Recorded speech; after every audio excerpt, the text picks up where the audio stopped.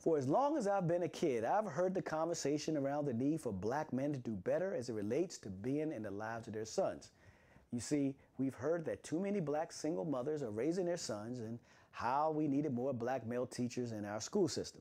Or how often have we heard the black male teacher is the only time a young black student sees a positive black male figure in their life?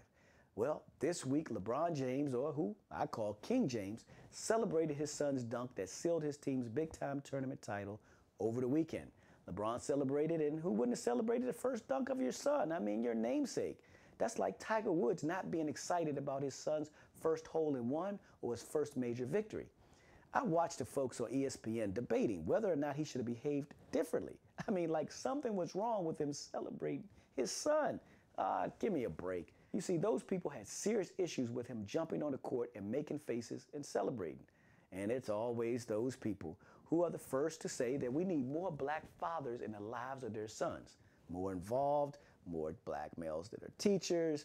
So when the best basketball player on the planet, as well as one of the most recognizable names in the world, does just that, it becomes a problem.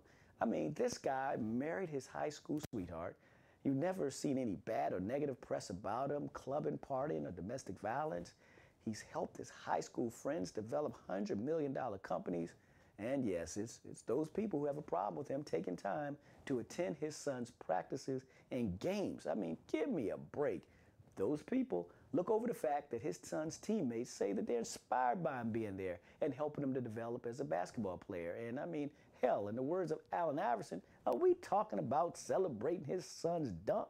I mean, you can't make this up. How could even a hater hate the fact that a black man that happens to be a role model for so many black boys and men now demonstrate through his own actions how to be a great dad?